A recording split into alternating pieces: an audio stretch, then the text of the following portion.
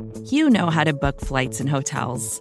All you're missing is a tool to help you plan that unbelievable travel experience. That's why you need Viator. Book guided tours, excursions, and more in one place. There are over 300,000 travel experiences to choose from, so you can find something for everyone. And Viator offers free cancellation and 24/7 customer support for worry-free travel. Download the Viator app now and use code Viator10 for 10% off your first booking in the app. Find travel experiences for you. Do more with Viator.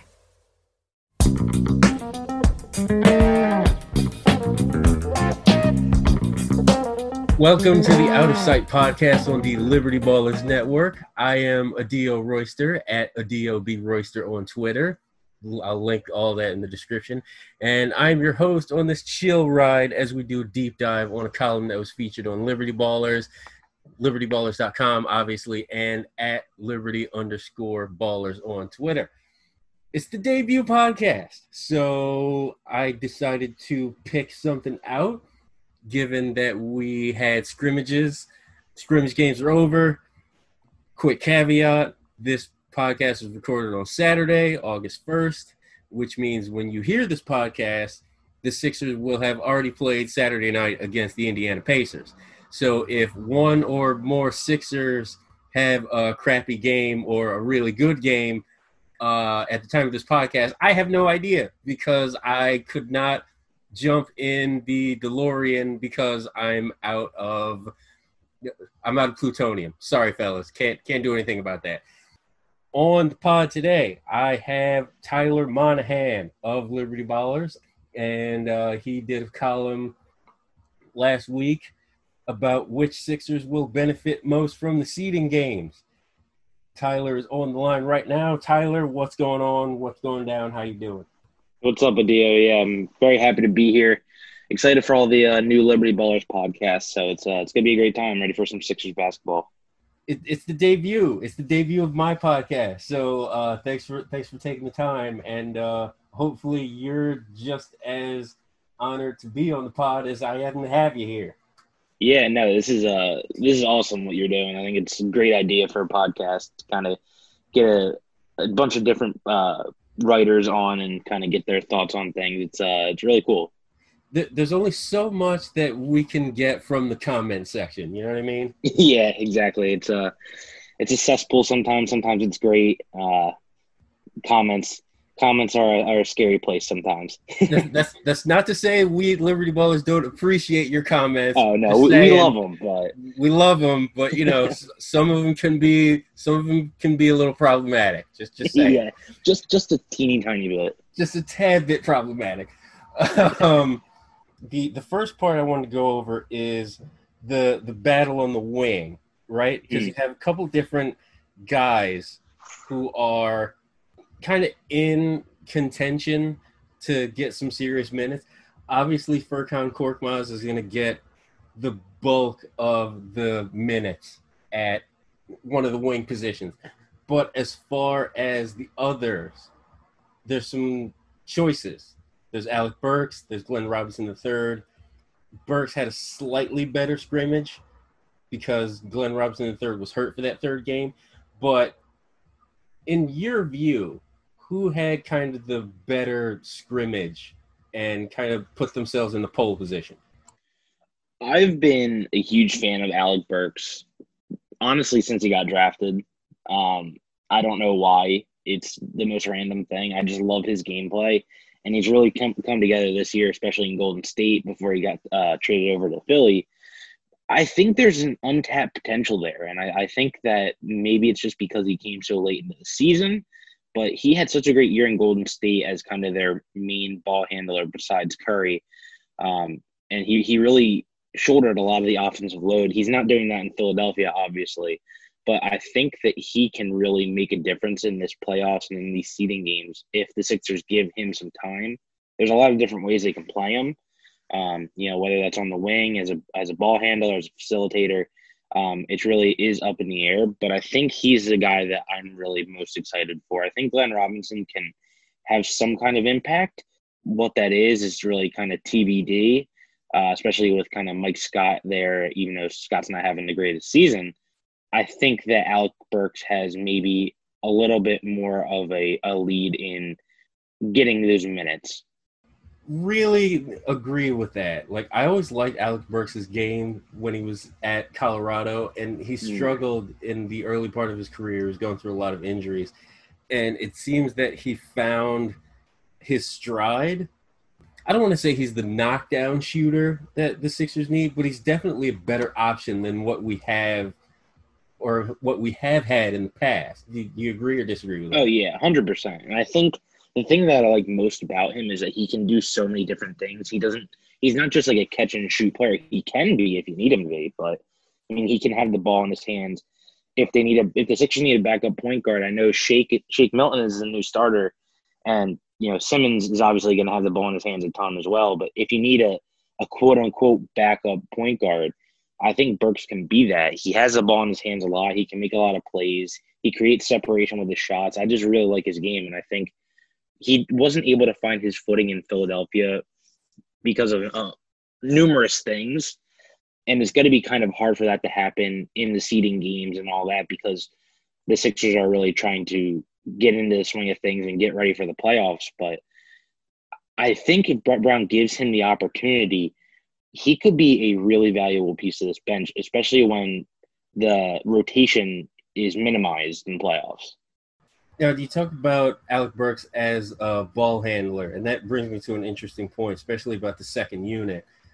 As you know, TJ McConnell was given a big money contract by the Indiana Pacers, and we kind of have been lacking that second team point guard.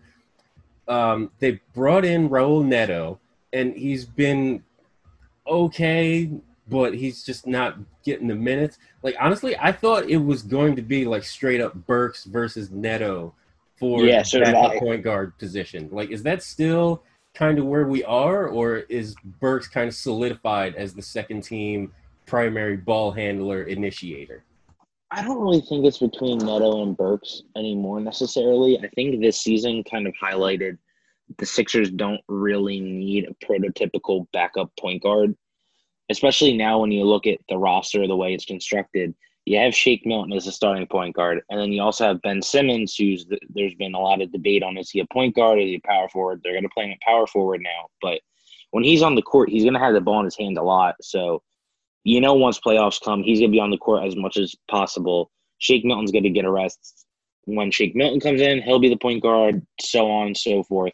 So I don't think they really need like a prototypical backup point guard because – I mean, right now on the team, they don't really have one as is. I think that Burks is going to be kind of the guy that comes in, can handle the ball, bring it up per se, and kind of shoot. I don't really think they're going to need Neto in the games that really matter most because they have so many different options. So I think, if push comes to shove and they do need to pick one of the two, it will be Burks just because he can do so many other things. And the statistics definitely back that up. These are some numbers that I pulled from Synergy Sports. As a pick and roll ball handler, Alec Burks averages 1.106 point per possession this year versus Neto's 0.75 points per possession. So I do agree with you that Burks can do a lot more at the secondary ball handler, second team point guard position, because of his size, because of all the things that he can do, I guess, better than Neto. So I think I do agree with you that Burks should be kind of the option going forward. But going into that, the second unit, so you're looking at a second unit with Burks, Korkmaz, and Glenn Robinson III? Yeah, I guess. I mean, that's where things kind of get confusing. I mean, when I look at the rotation, I see, the backup quote-unquote point guard is Burks. Then you have Korkmaz and Thibault out on the wings. And then I guess he can play Glenn Robinson at the power forward. The one thing I like about him is he's so versatile. He can play power forward. He can play small forward. He can, crash the boards with the best of them. He can also shoot some threes. So I guess I would put him at the backup power forward spot. And then you have Al Horford as the backup center. I think once playoffs start, Glenn Robinson's going to kind of be in a tricky situation because he's going to be fighting with Mike Scott for like some minutes. It's not going to be a ton, but I think the Sixers know what they have in Mike Scott, and even when he's not having the greatest of years, he still spreads the floor more than Robinson. So I think they might just go with Mike Scott because they know what they have versus the unknown in Glenn Robinson. Because honestly, we didn't see that much of him in the season when he came over to Philly. You talk about Mike Scott and his the duality of him at either the small forward or the power forward position, and kind of Glenn Robinson can do the same thing. Is it kind of like an embarrassment of riches that we have at that like 3-4 tweener kind of thing? Do we have a little bit too much there?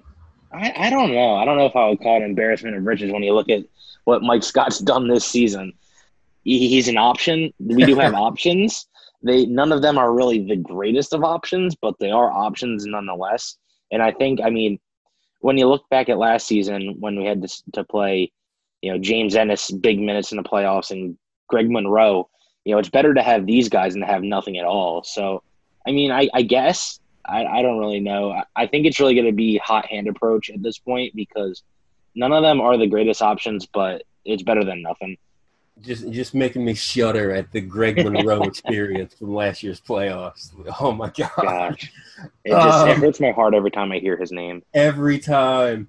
So you're talking about a lineup with Burks, Korkmaz, Thibault, Mike Scott, and Al Horford as the backup five.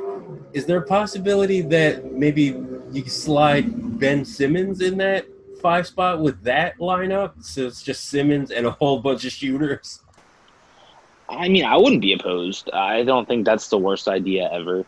And I like the way that Brett Brown, he doesn't necessarily take out all his starting 5 at once. He staggers everyone. So it's not like all of these backup 5 are going to be playing at the same time.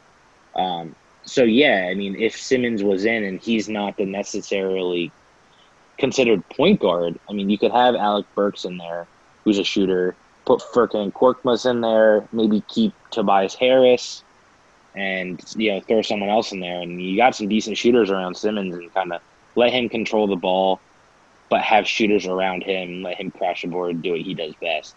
But there's a lot of ways to play this rotation. Options. Gotta love options. We do have some more options in the front court. Because you did bring up Norval Pelle in your piece. I love Norval Pelle, I really do. Except in the scrimmage games, I noted that he was kind of just posted up in the corner, willing to shoot threes, and that's pretty much the funniest thing I've seen in months. That was so fantastic. I was like, hey, he's open in the corner, give it to him. He definitely has his positives. The 3.1 defensive box plus minus, it shows the potential, but is it possible that the negatives kind of outweigh the positives? Because holy Lord, does he get in foul trouble quick? I think he's a player that you can definitely invest in the future. I don't know if he's going to be a difference maker in the playoffs, just because the youth is there. He's very raw. He's talented, but he's very green on the court. You can tell that just by looking at him for a couple minutes. Just, when we were setting this up, I was kind of thinking to myself, who does he remind me of? And I don't even know if this is a great analogy, or I don't even know. He reminds me of almost like a poor man's Richaun Holmes. I don't know if you get that from him at all. He's just like, when I saw Holmes, especially when he played in Philly, that's what I'm kind of comparing him to. Holmes was a rim runner just like Pelle, but I feel like early in his career, his basketball IQ was like head and shoulders above Pelle, at least right now. I felt like he was always in the right spot, and he always gave the opposition trouble around the basket. And I mean, Pelle does that too, but I feel like a lot of the times he has to use his athleticism to make up for those mistakes where he kind of is out of position or he's still running down the court.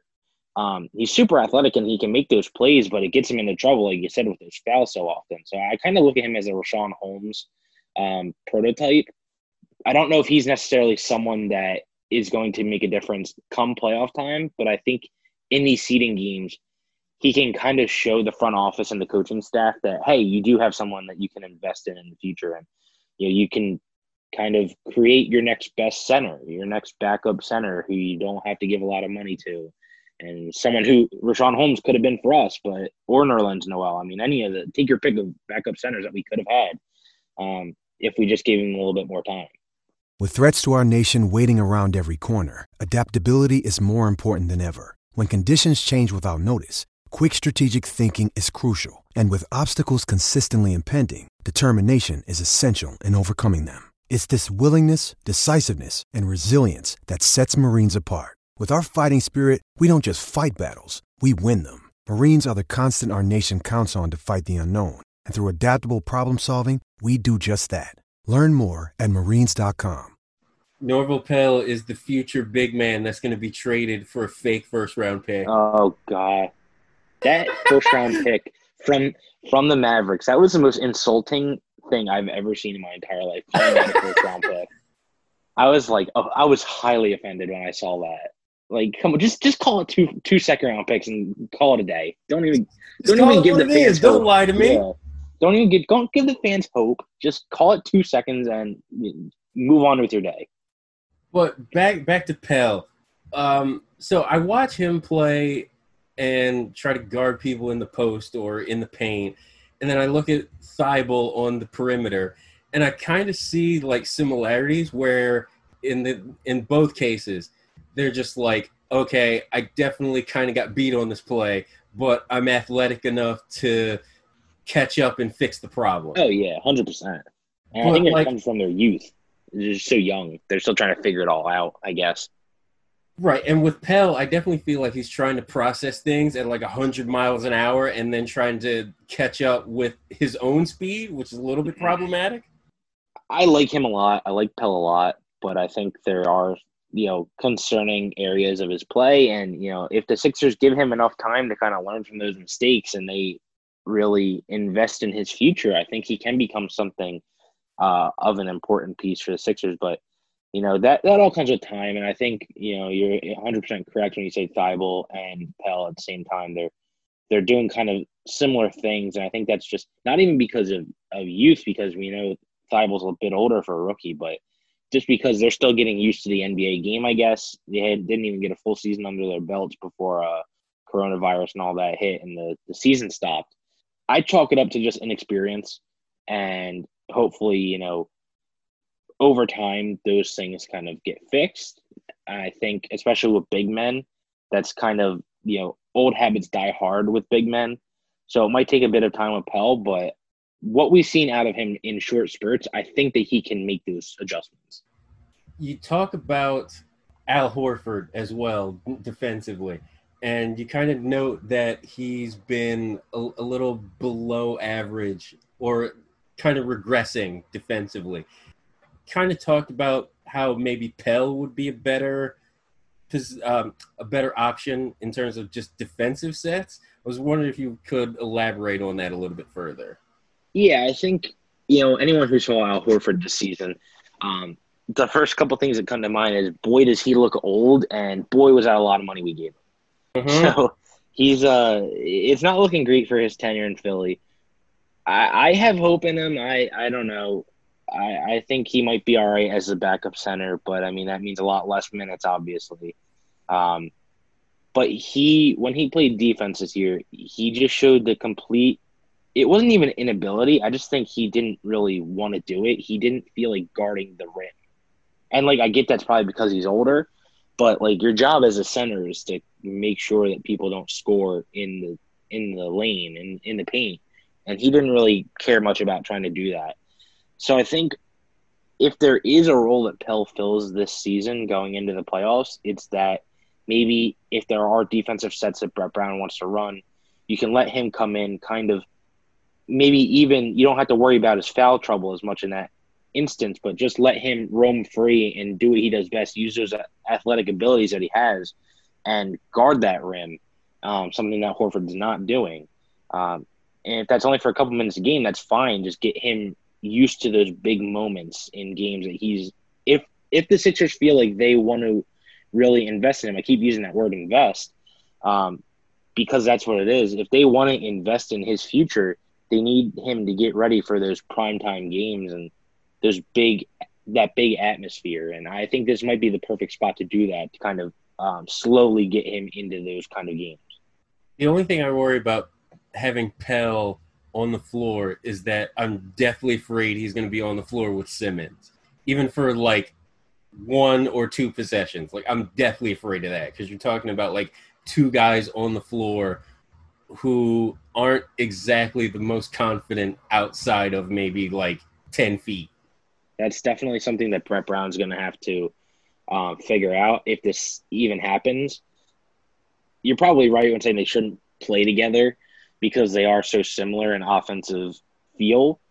But, I mean, I don't know. I think the best option is probably to have Pell around a bunch of shooters, just like you said Simmons earlier. Just kind of let him sit in the middle and put back some dunks, all that. But, I mean, if you're telling Simmons, hey, he's going to play with you, run the point guard position, and just drive in or pass it to him, or just don't sit in the lane with him, I mean, that might work. I don't know. I think I'd rather, like you said, I kind of agree with you, just put a bunch of shooters around him. Pell has that one offensive move where it's like 3 seconds left to go in the shot clock, and he kind of like dribbles the ball off his foot and then just hoists one from the corner. He does, when he has the ball in his hands and like, you know he's going to shoot it, like he's the last chance to get the ball up before the shot clock goes up. He looks like a newborn like baby deer. Like he just doesn't really know what he's doing. It's so odd. Like just throw him lobs and like let him go to work there. Don't make him shoot jumpers or anything. I will say that shot with the clock winding down in that scrimmage game, he had so much swagger when he let that shot go. I was genuinely happy for him for that. He said, "Oh, these games don't count? Hell yeah. Let me throw this up." Wait, this doesn't count? Oh, hell yeah, I'm throwing this up. This is happening. There are other things about the scrimmage games that I was trying to keep a note of, and we kind of touched on it when we were talking about the wing battle, and I kind of want to bring it up because it was a concern that I had coming out of scrimmage. All due respect to the Mike Scott Hive. Love you guys. You guys are awesome. But yo, what is going on with your mans? Yeah, great. Has he kind of just fallen off a cliff at this point? What is going on? Yeah, I don't know, because I mean he's getting the shots that he had last year, and they were falling last year. They're just not falling this year. It's really weird. But I think that's one of the main reasons why the Sixers brought in Glenn Robinson III, and it's because he can kind of take those minutes from Mike Scott. Like you said, no offense to the Mike Scott Hive. I love him just as much as you. He seems like a great dude. I've never met him, but seriously, you guys are awesome. Mike Scott is awesome, but something is up. Something's wrong here. Yeah, trust us. This is not an anti-Mike Scott Hive podcast, but it's not an anti-Mike Scott podcast. That's the first endorsement of this podcast. That's before every episode you have to start it with, I am not an anti-Mike Scott podcast. Don't worry. But if anything, I think it's time. I'm a Mike Scott apologizer. Exactly. But I think it might be time to kind of get him out of the rotation, get Robinson his minutes should there be some in the playoffs, because he's been rough this year. Oh my goodness. And then there's another one. And I've kind of had this thought kind of since he was brought here. And it really sucks because he was kind of the centerpiece of the Jimmy Butler sign and trade. And I apologize if people's ears get singed because of this hot take I'm about to say. But like Josh Richardson, are we sure? Are we sure he's good, or at least above average? He had that weird like point guard thing that Brett Brown was asking him to do, and his shooting is off. It's down to 33% versus 36% last year. Like, are we sure Josh Richardson is good, or he just doesn't know his role on this team? Listen, I'm on the Josh Richardson bandwagon until the wheels fall off. I loved when we got him for Jimmy Butler because it was better than nothing. He hasn't been that great with the Sixers, and I think that is partially because he hasn't had like almost any time with the starting lineup, like as a whole, because of injuries, because of just tinkering with the lineup. So I just don't think he's really comfortable on this team, and I think that that backup point guard role that Brett Brown tried to give him. It was kind of a dud, but I thought it was a good idea in the aspect of trying to get him more involved with the ball in his hands, because that's what he was in Miami. He was the main guy. He was the guy making everything happen with the Heat last year. And I really like him. The shot hasn't fallen at the clip that everyone would expect or like, but I think he does do some great things on this team. I think he's a really good defender on ball and off ball. He can defend the point guard or shooting guard position. And he just kind of fills in the cracks of the team. And while I would like to have someone in the lineup who can shoot at a higher clip, I do think they're going to start to fall. I just think he needs to get more confidence while playing alongside of the starting lineup, because, I mean, at this point, it's only been, a couple minutes here and there. He hasn't really gotten into the full swing of things with the players that he's supposed to be on the court with most of the games come playoff time. And it's interesting that you brought up that he was kind of the primary facilitator in Miami last year. And you're right. Like this year, like he doesn't have to do everything. We have Joel Embiid here. We have Ben Simmons. We have Tobias Harris.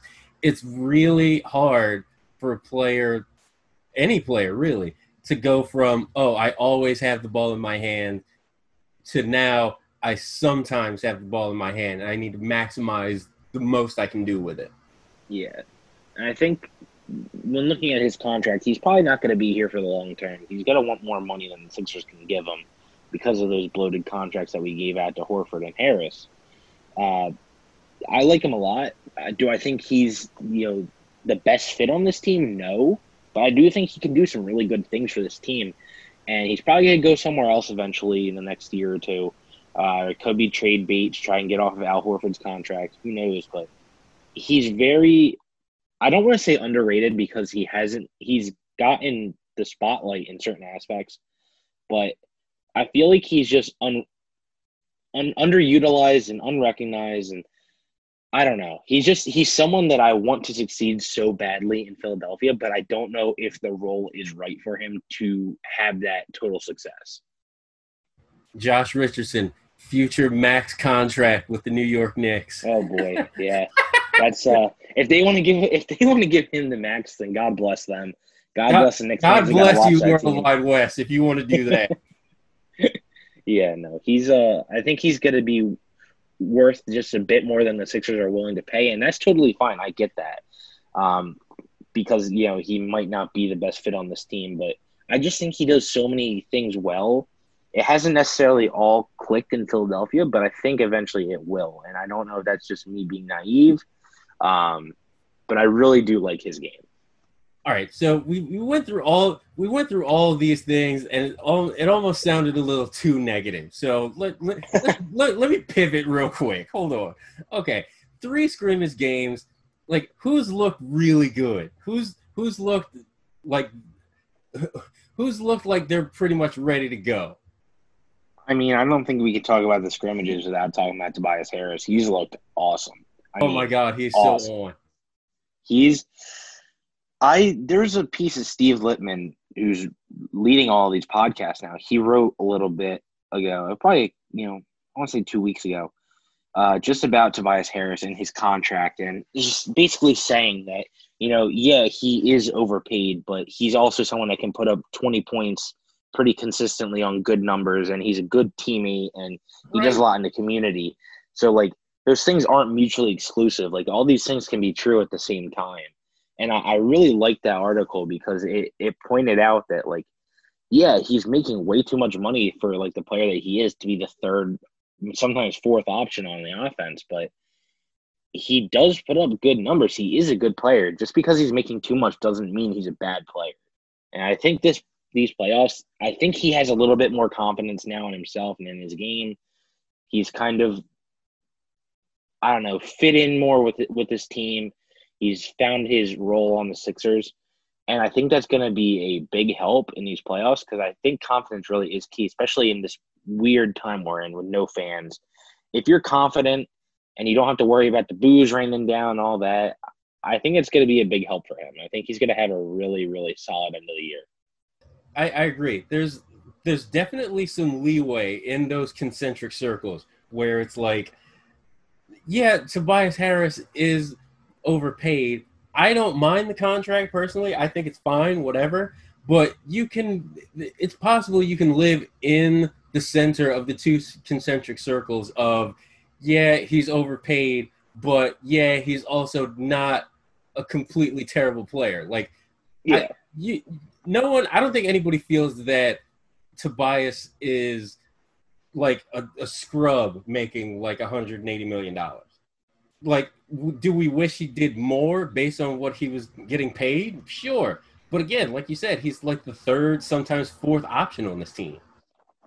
Yeah, I just think sometimes, not even just Philadelphia fans, I think just fans in general, they need to temper expectations. Like, sometimes things aren't going to work out perfectly, and that's fine. Like, he's still a good player. There's still good players that, yeah, are making a bit too much money, but they have their role on the team. They do it well, and, that's that. Sometimes it's not anything more than that. Like, you just got to understand it and be fine with it. Next thing about being impressed, what do you think about the Shake Milton experience so far in 3 scrimmage games as the starting point guard? How do you see that? Man, I like Shake Milton a lot. I liked him coming out of college. I think he has a role on the team, and I like what Brett Brown's doing, where they're pretty much committing to Ben Simmons playing the power forward, so they're bringing in another point guard, and that's Shake Milton. I think he might have a rough start, just because of the physicality and learning to truly play the point guard position, because he's been more of a tweener. He's been a shooting guard more so than point guard. But I think by the end of this bubble experience, this weird bubble experience, we're going to look at this team. We're going to say Shake Milton is a bona fide starter.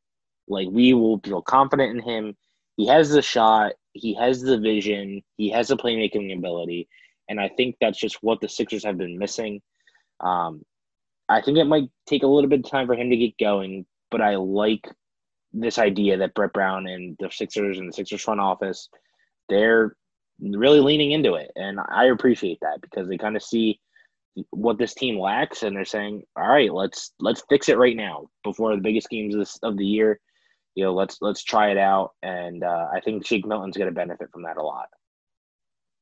It is worth pointing out that Shake Milton is not a complete scrub in terms of like the point guard position. Like he did a